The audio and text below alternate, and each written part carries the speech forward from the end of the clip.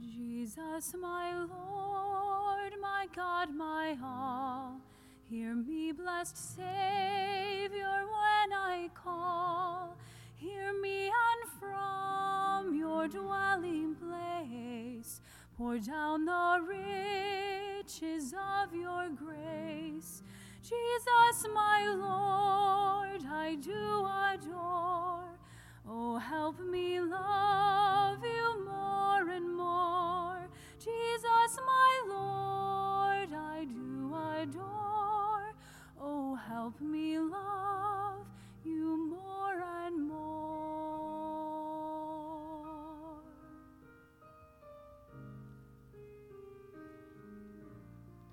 Jesus, too late for you I sought.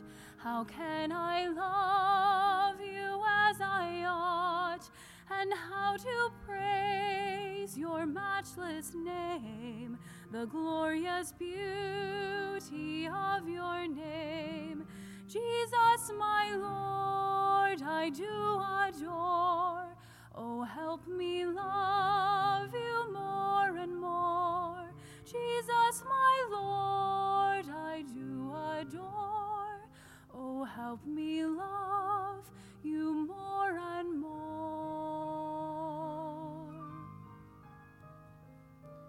Jesus, what did you find in me that you have dealt so lovingly? How great the joy that you have brought, so far exceeding hope or thought.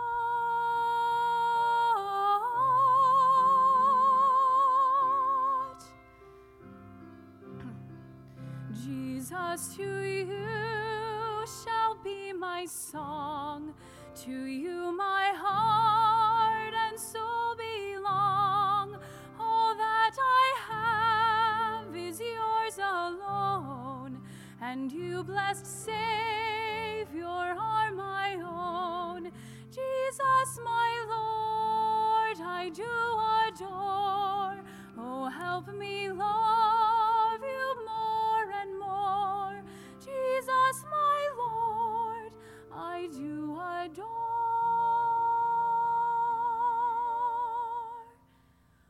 Oh, help me love you more and more.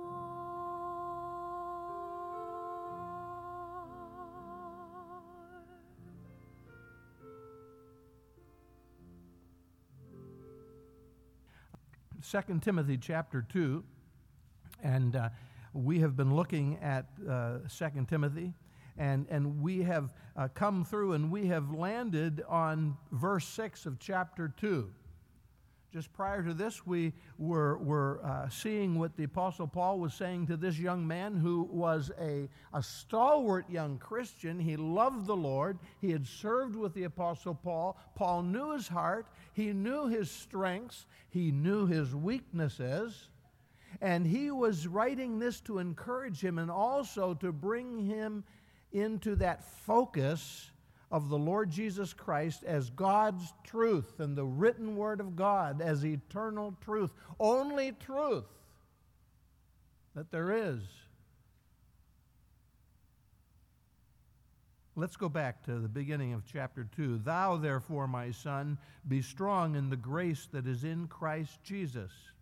And the things that thou hast heard of me among many witnesses, the same commit thou to faithful men who shall be able to teach others also. All right, we dealt with that.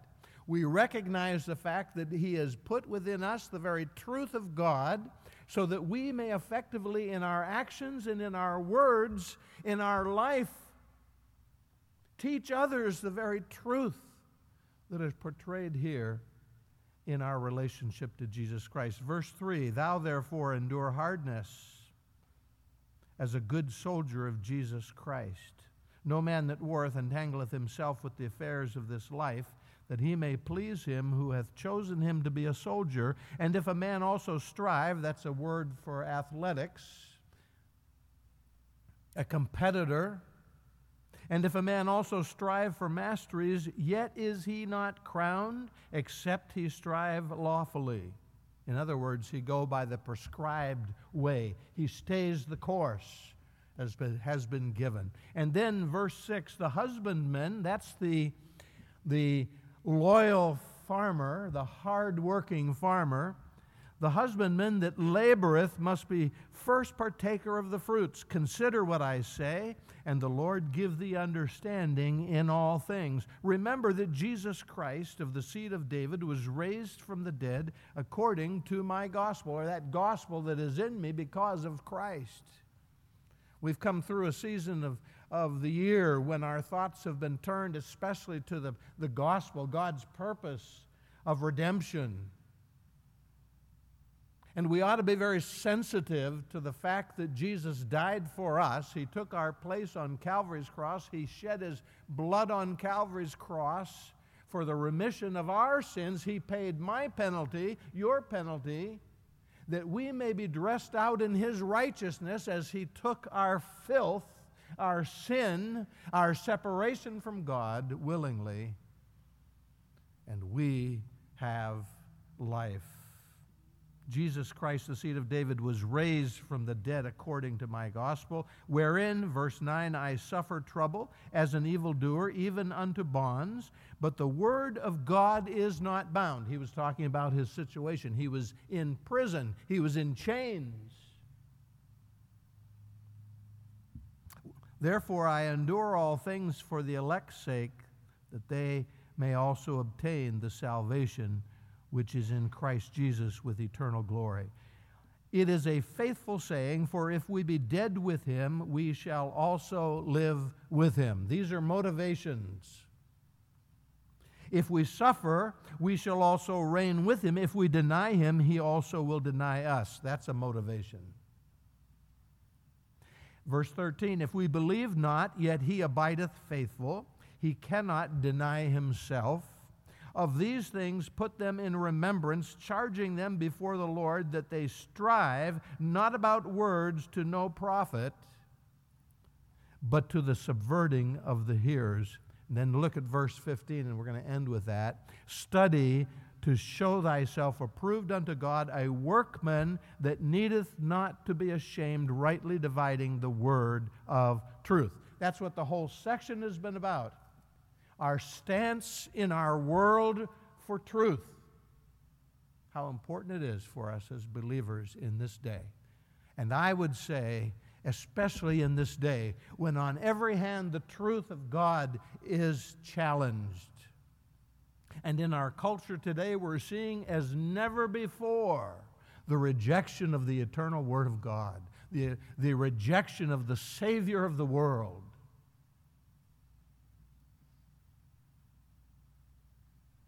That alone should motivate us to be in the Word of God, studying the Word of God, allowing the Word of God to get into the eye gate, into the brain, down into the heart, into the very mindset that is becomes part of our actions and part of our responses in a world, and that often causes suffering, folks. I believe down through the ages, wherever the gospel has been presented, it has come upon sin just like that. And when the gospel, the good news of God Himself in Jesus Christ, hits sinful mankind, there is all kinds of rejection and all kinds of just turning from that and anger and wrath. And do you know where that originates? In the very pit of hell. And we're seeing it in our land as we've never seen before. The Word of God is somehow put to the very perimeters of our society, and there are many, many people in our society who would say, do you know who Jesus is? Oh, we know something. He was a good man or something like that. where in past generations, whether or not people responded to the gospel and subjected themselves to the truth of God, they knew the foundations of the Word of God. And it had its effect on our society and on our culture. And I believe God has called upon us to stand in the midst of our culture and in the areas of our influence, whether it be the church in the midst of the community, whether it be the believer out in the workforce or the student in the school, or the housewife at home or in the workplace or wherever we are as Christians. There's a manifestation of the truth of God because we are there. The sad thing today is that I doubt very often that if there is any influence at all whatsoever in the church today, and I'm just not saying Calvary Bible Church, but the Church of Jesus Christ today is weak and pathetic and lazy and not focused upon the greatness of our Lord. And so we come to a place like this, and our cry is, crown Him the Lord of all. Crown Him Lord of all.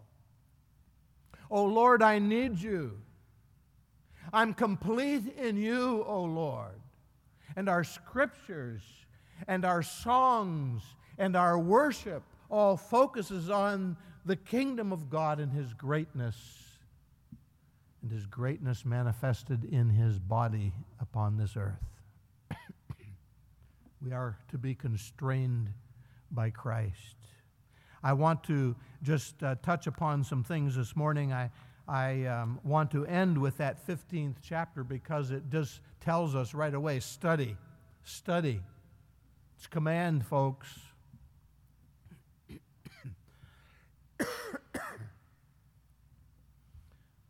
How can I express my love and devotion to the Lord if I don't really know Him very well? If I haven't been in communion with Him? If I hadn't fed upon the very revelation of my Jesus in the Word of God?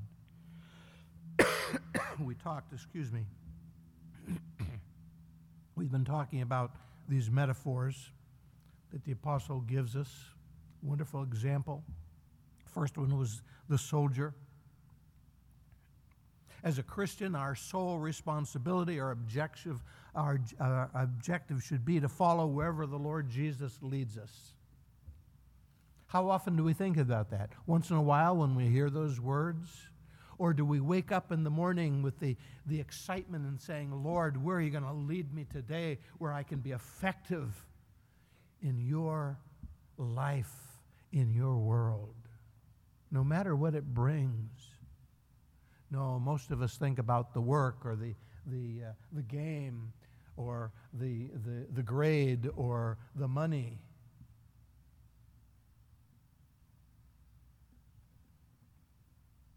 I was reading a book yesterday on counterculture. And the frustration of the author was that although we as the church find the truth of God, and the truth of God always reveals the Great Commission and the thoughts and the thrust of God, in a life transformed, there's going to be that motivation to love and to go. And then, of course, Matthew 28, 18 through 20,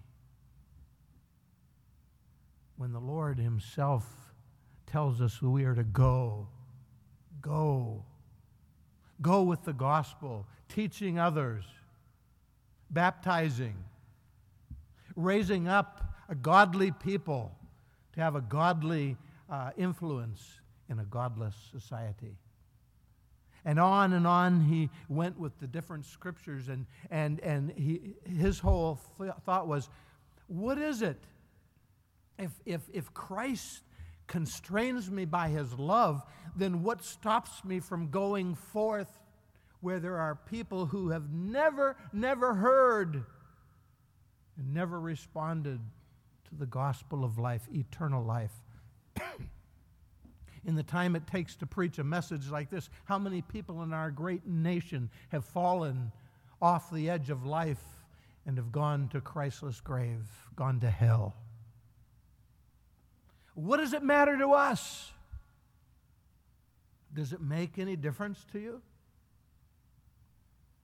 I find most of the time I'm brought to repentance by my own lack of concern in the everyday affairs and everyday things of life because I get my mind on everything else, rather than training myself through the discipline of the Word of God to live for Jesus Christ. What a heartbreak it must be for the King of Kings who hung on that tree and shed his blood on our behalf when we don't even remember him from day to day, from one thing to the next.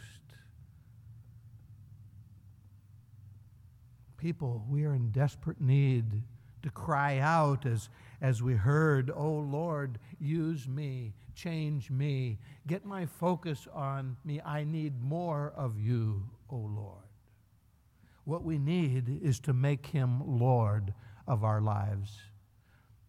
The marvelous words that were presented on that wall as that prelude was given today, I trust that it cut right to the core of your heart,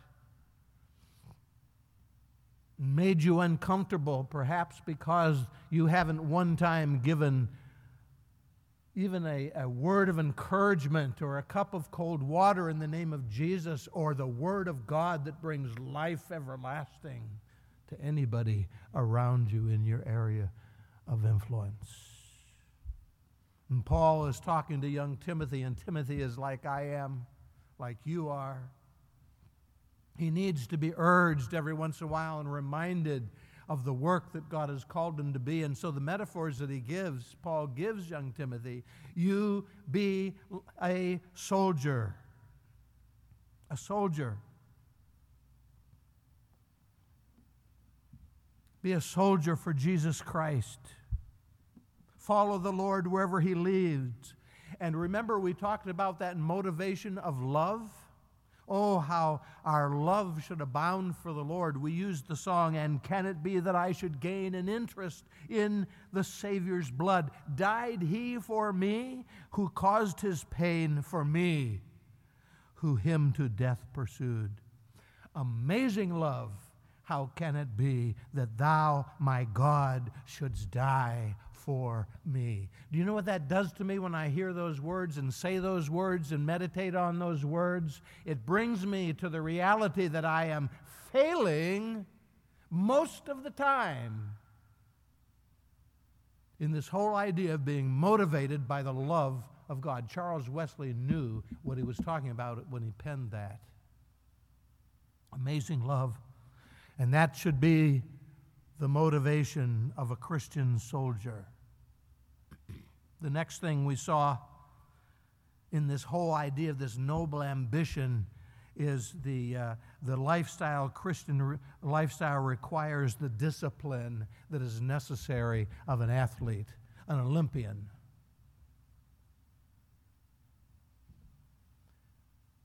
When these people get ready to compete in the Olympics, they lay aside everything, oftentimes lay aside so much of their work, and they lay aside so much of the responsibilities in life and the joys and the pleasures of living because they want to be disciplined and they want to be ready when they're out there on that field. The discipline of an athlete. And Paul says similarly, if anyone competes as an athlete, he does not receive the victor's crown unless he competes according to the rules. And we've been given the rules, folks. How many of you read the book, the rule book, this week?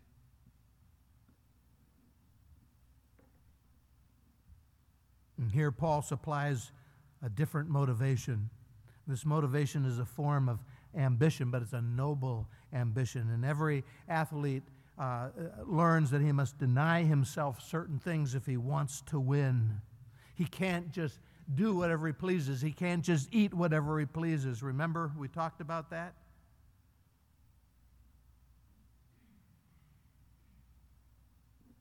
And he must make sure those things that are going into his body aren't bringing destruction, which will disable him in the race. He disciplines himself for the competition ahead. God gave me a purpose. God gives you a purpose in your living. And we must learn that purpose through meditating upon His Word and walking day by day with Him and giving Him that place in our lives that He is Lord of our lives.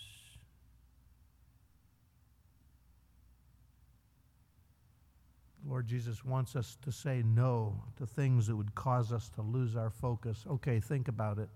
What caused you to lose your focus on the Lord Jesus this week? Some of those things aren't bad in themselves, are they? However, they rob you. They rob that one who is in training. They rob the soldier who is not getting tangled up in the everyday things of life. They rob you of the focus on who is Lord of life and Lord of all. And if we are to carry out the mission that God has given us, and if we are going to wear a victor's crown one day, then we must learn the discipline of an athlete. We must compete to win. That's our noble ambition. The third of the metaphors there, and it's in verse 6. Paul tells us, he tells Timothy, that the Christian needs the diligence of a farmer. Diligence. That sounds like a word my mother used to use. Be diligent. How many of us apply that idea, that concept of diligence in serving Jesus Christ these days? It has to do with this idea of the hard-working farmer.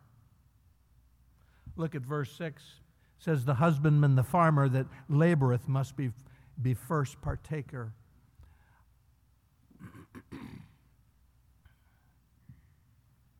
So that he can have his share. Listen to this in the New American Standard Version. I love that version of the Bible. I love that translation. Listen, the hard-working farmer should be the first to receive a share of the crops. Hard-working. I don't know if any of you have been related to farmers or have been raised on a farm or in any way connected with something a little more than your little kitchen garden. Man, you ought to see how I fail at that. But when I was a boy, I was around people who made their living in farming. And they were some of the most hard-working people I've ever known. But they also were some of the most sensible people I've ever known.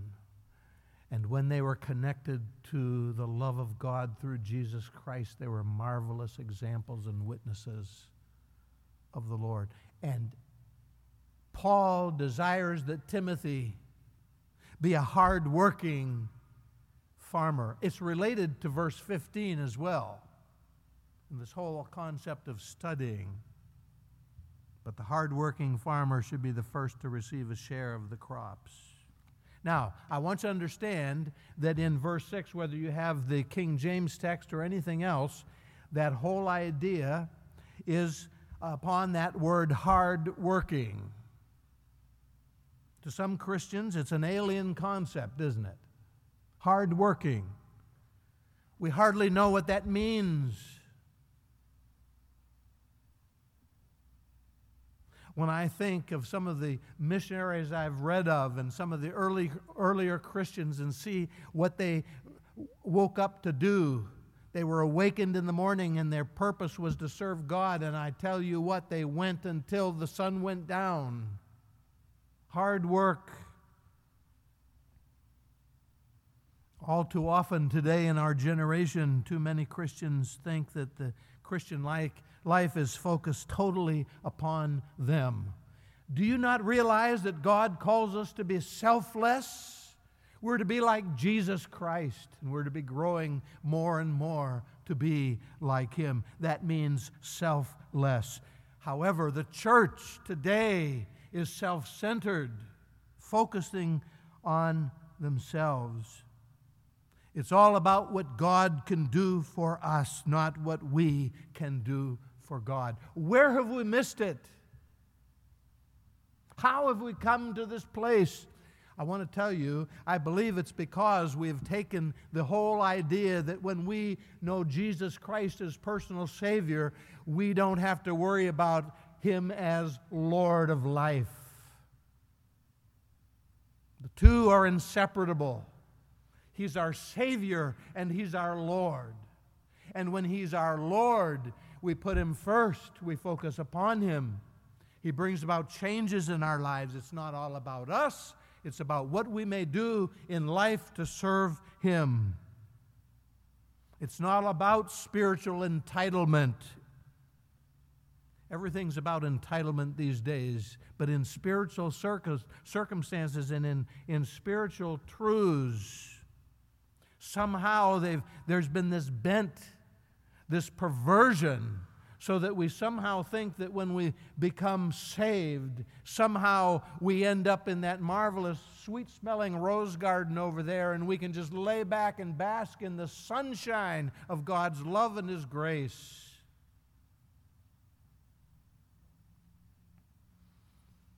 And so all too often, people in the church today just think that they can just pray for a bigger house and with a Mercedes in the garage and a life of ease devoid of any kind of problems at all. And the sad thing is so many preachers today are teaching this very thing, encouraging this kind of self-centered Christianity. It's not so, folks. And I believe that we are on the very edge of discovering as a church that life can be very much a tough pathway in our lives, and the struggle that God calls us to. Oh yes, we read today that He has given to us all these things that we need, that we may take part in the divine nature. He's equipped us, and that's what it's talking about. He equips us for the life that He gives, and in the suffering and the persecution and the difficulty of life, He supplies everything we need to make it through to sunset. But He doesn't promise a rose garden, does He? And those who adopt this attitude of Christian entitlement have a very weak faith that is easily shattered, and maybe you've gone through some of that this week. All of us tend to that, you know. And when something hits us hard in life, our faith gets shaken up and somewhat shattered.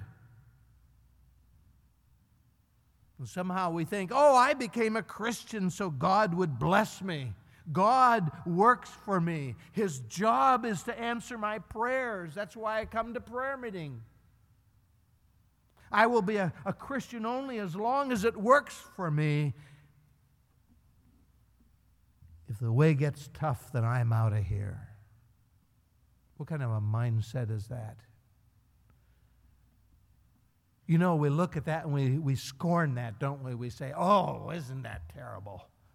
And yet many of us live that way, and we respond that way the first time God puts a test in our way, or the first time life, because you know the storms of life as well as the blessings of nature touch everybody, the saved and the unsaved.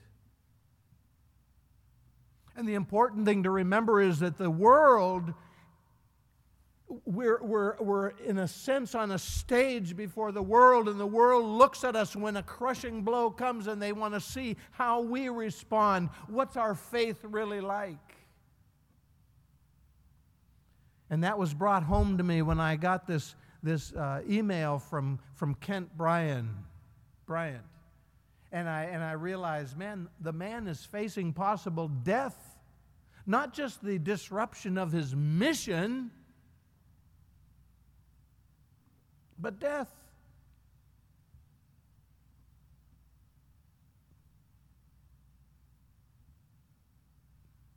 And yet his whole idea is that God meets him where he is, surrendered to his lordship, and he supplies and equips him for even the worst of it all.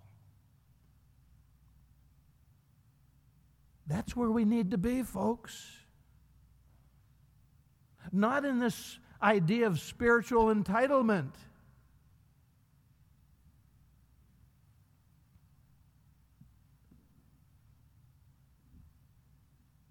As long as it works for me, I'm going to be one of those people that have a smile and a good word for everybody and a praise on Sunday morning to the Lord.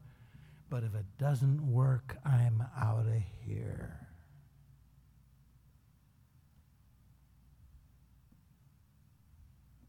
You won't find that kind of Christianity in the Bible.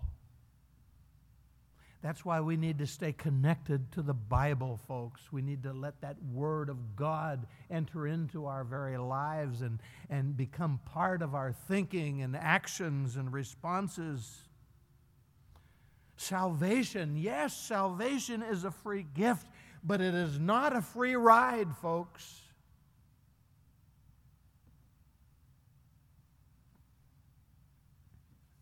Now that we've received that free gift of salvation, shouldn't we be grateful? Shouldn't we be willing to demonstrate our gratitude by God by just serving Him, eagerly serving? It's a mindset, folks. It doesn't have to do whether my joints hurt or my head hurts or my back hurts or my financials are just all in an uproar. My children are in rebellion. I don't have enough food sometimes. I have to trust the Lord for it.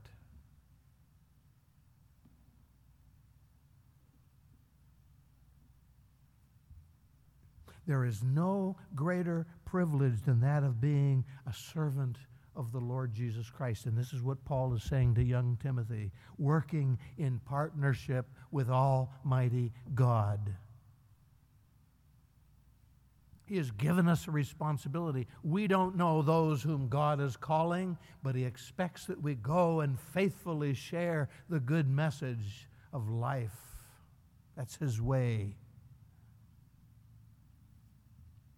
We're not entitled. The Christian life takes work. Studying the Bible takes work.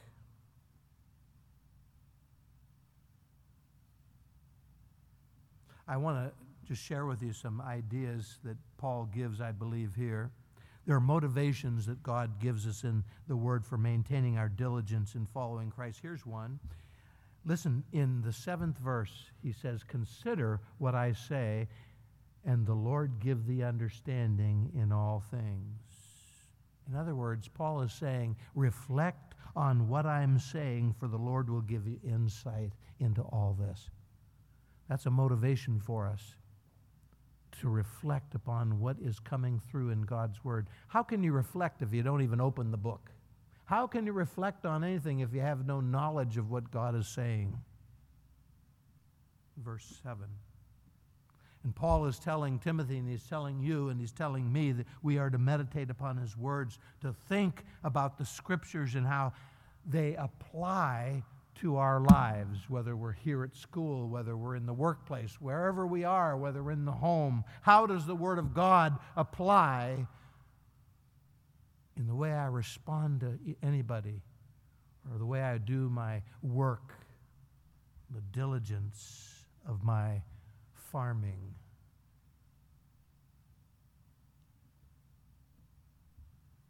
The more we study and meditate in the truths of God's Word, the better we understand our lives.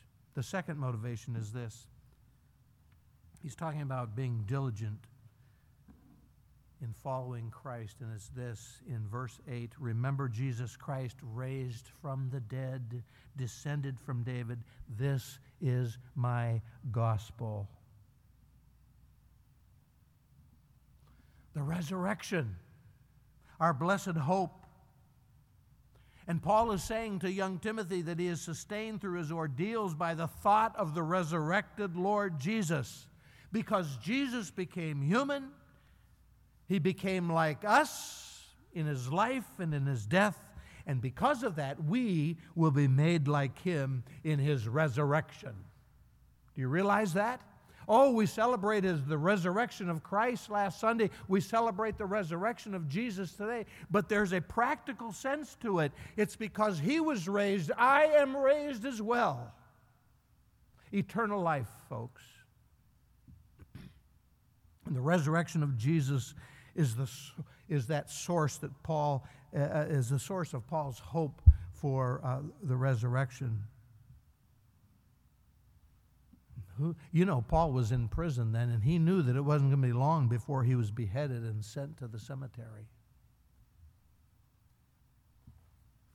But resurrection power shines brightest in a cemetery. Do you realize that? In death. To be absent from the body is to be present with the Lord. Hallelujah.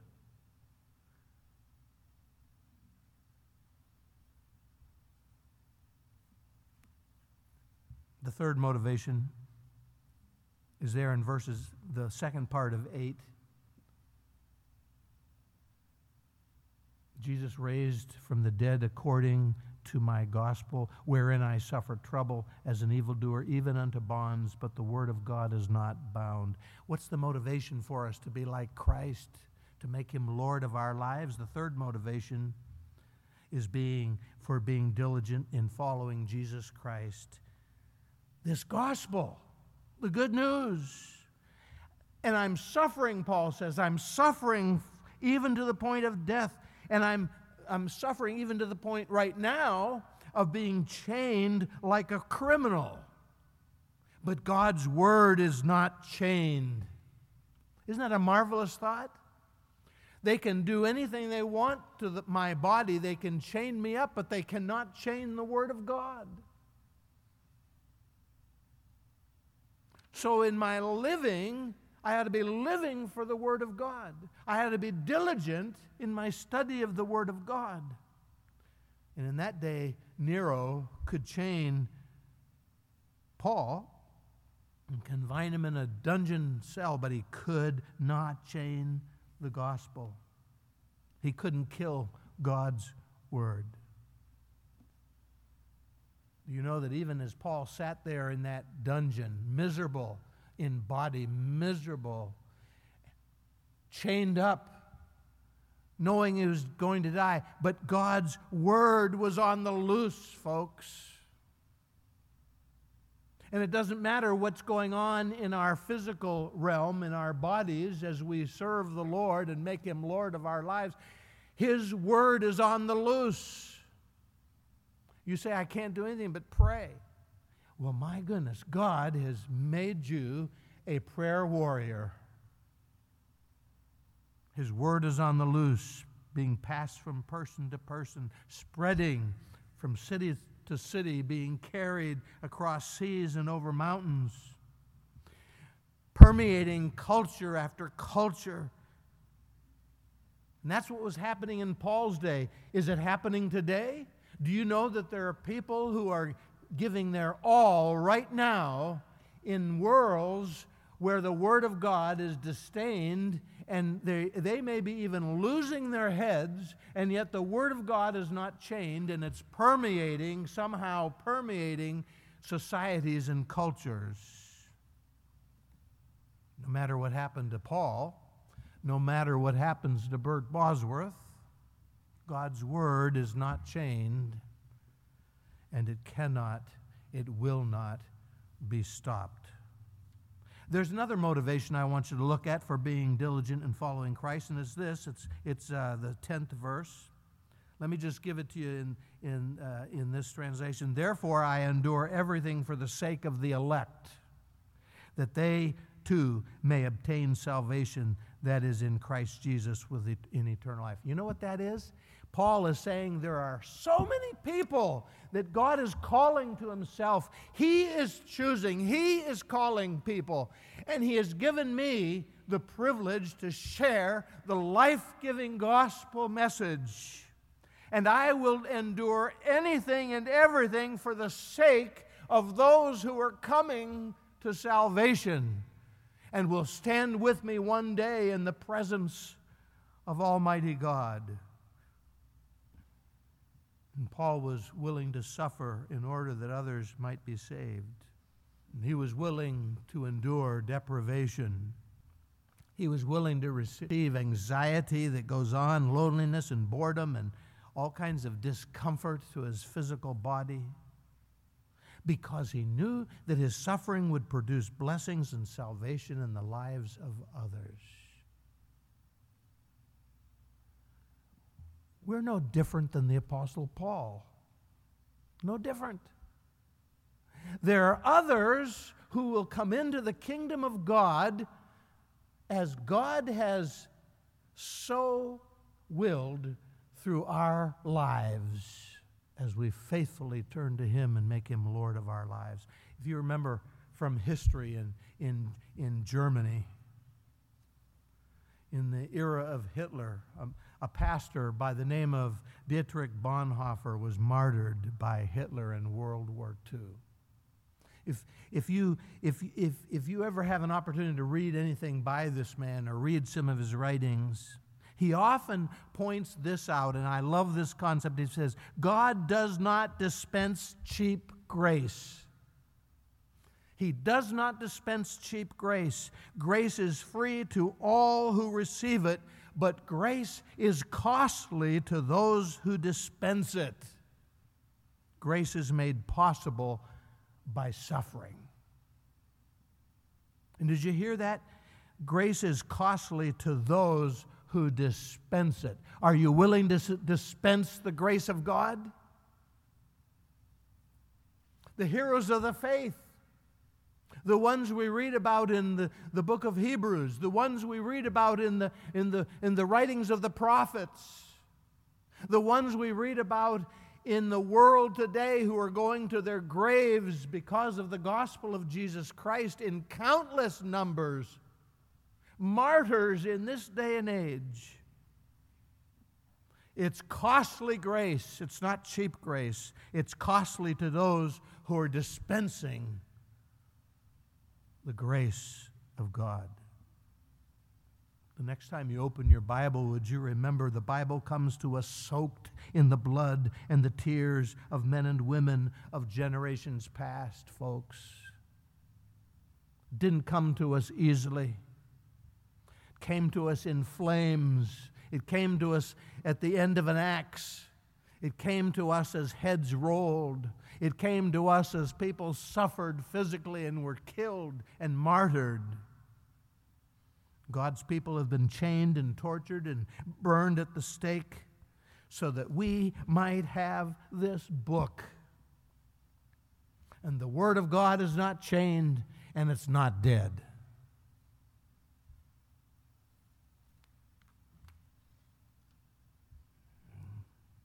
And we can be comforted to know that even in our suffering and because of our suffering for Jesus Christ, others, somebody else is going to be blessed. I believe that with all of my heart. And we need to respond and act like that. Now, the fifth and the last thing I want to share is this. The fifth and final motivation for being diligent in following the Lord Jesus Christ is this. Here is a trustworthy saying. This is verses 11 through 13. Here is a trustworthy saying. If we died with him, we shall live with him. That's motivation. If we endure, we shall also reign with him. That's a motivation. If we disown him, he will disown us. That doesn't mean hell. It means cut off from that fellowship and the marvelous fellowship and walking with our Christ. If we are faithless, if we are faithless, he will remain faithful. I believe, but Paul is saying, when you stumble and fall on your face, he is faithful and just and will lift you up again. For he cannot disown himself. Are you in Christ? You are his. I want you to look at that last verse. Study to show thyself. Look at it. Study to show thyself approved unto God, a workman that needeth not to be ashamed, rightly dividing the word of truth. It's important that we understand this as we tie this whole thought up. Study to show thyself. That's diligence, folks. That's the diligence of a hardworking farmer digging in soil that has been cursed,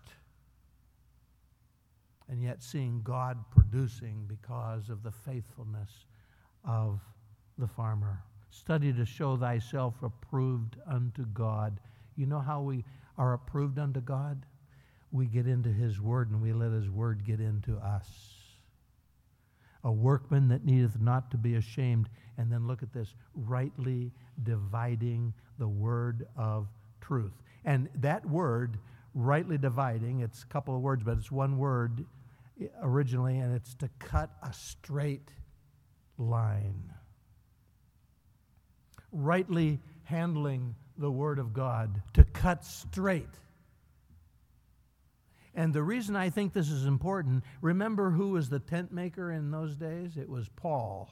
And he was talking to young Timothy, who would have understood this from this. Rightly dividing. Now, if in the Greek it came across to cut that straight, he would understand that because he had seen Paul cut that material and be able to put those seams together and make a worthwhile tent. Cut it straight so that it fits. Cut it straight so it won't leak. Cut it straight so that it does its job.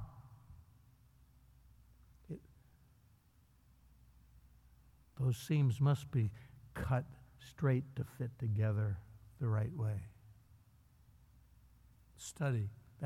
That's hard work. It's diligence of a farmer. Rightly dividing the word of truth.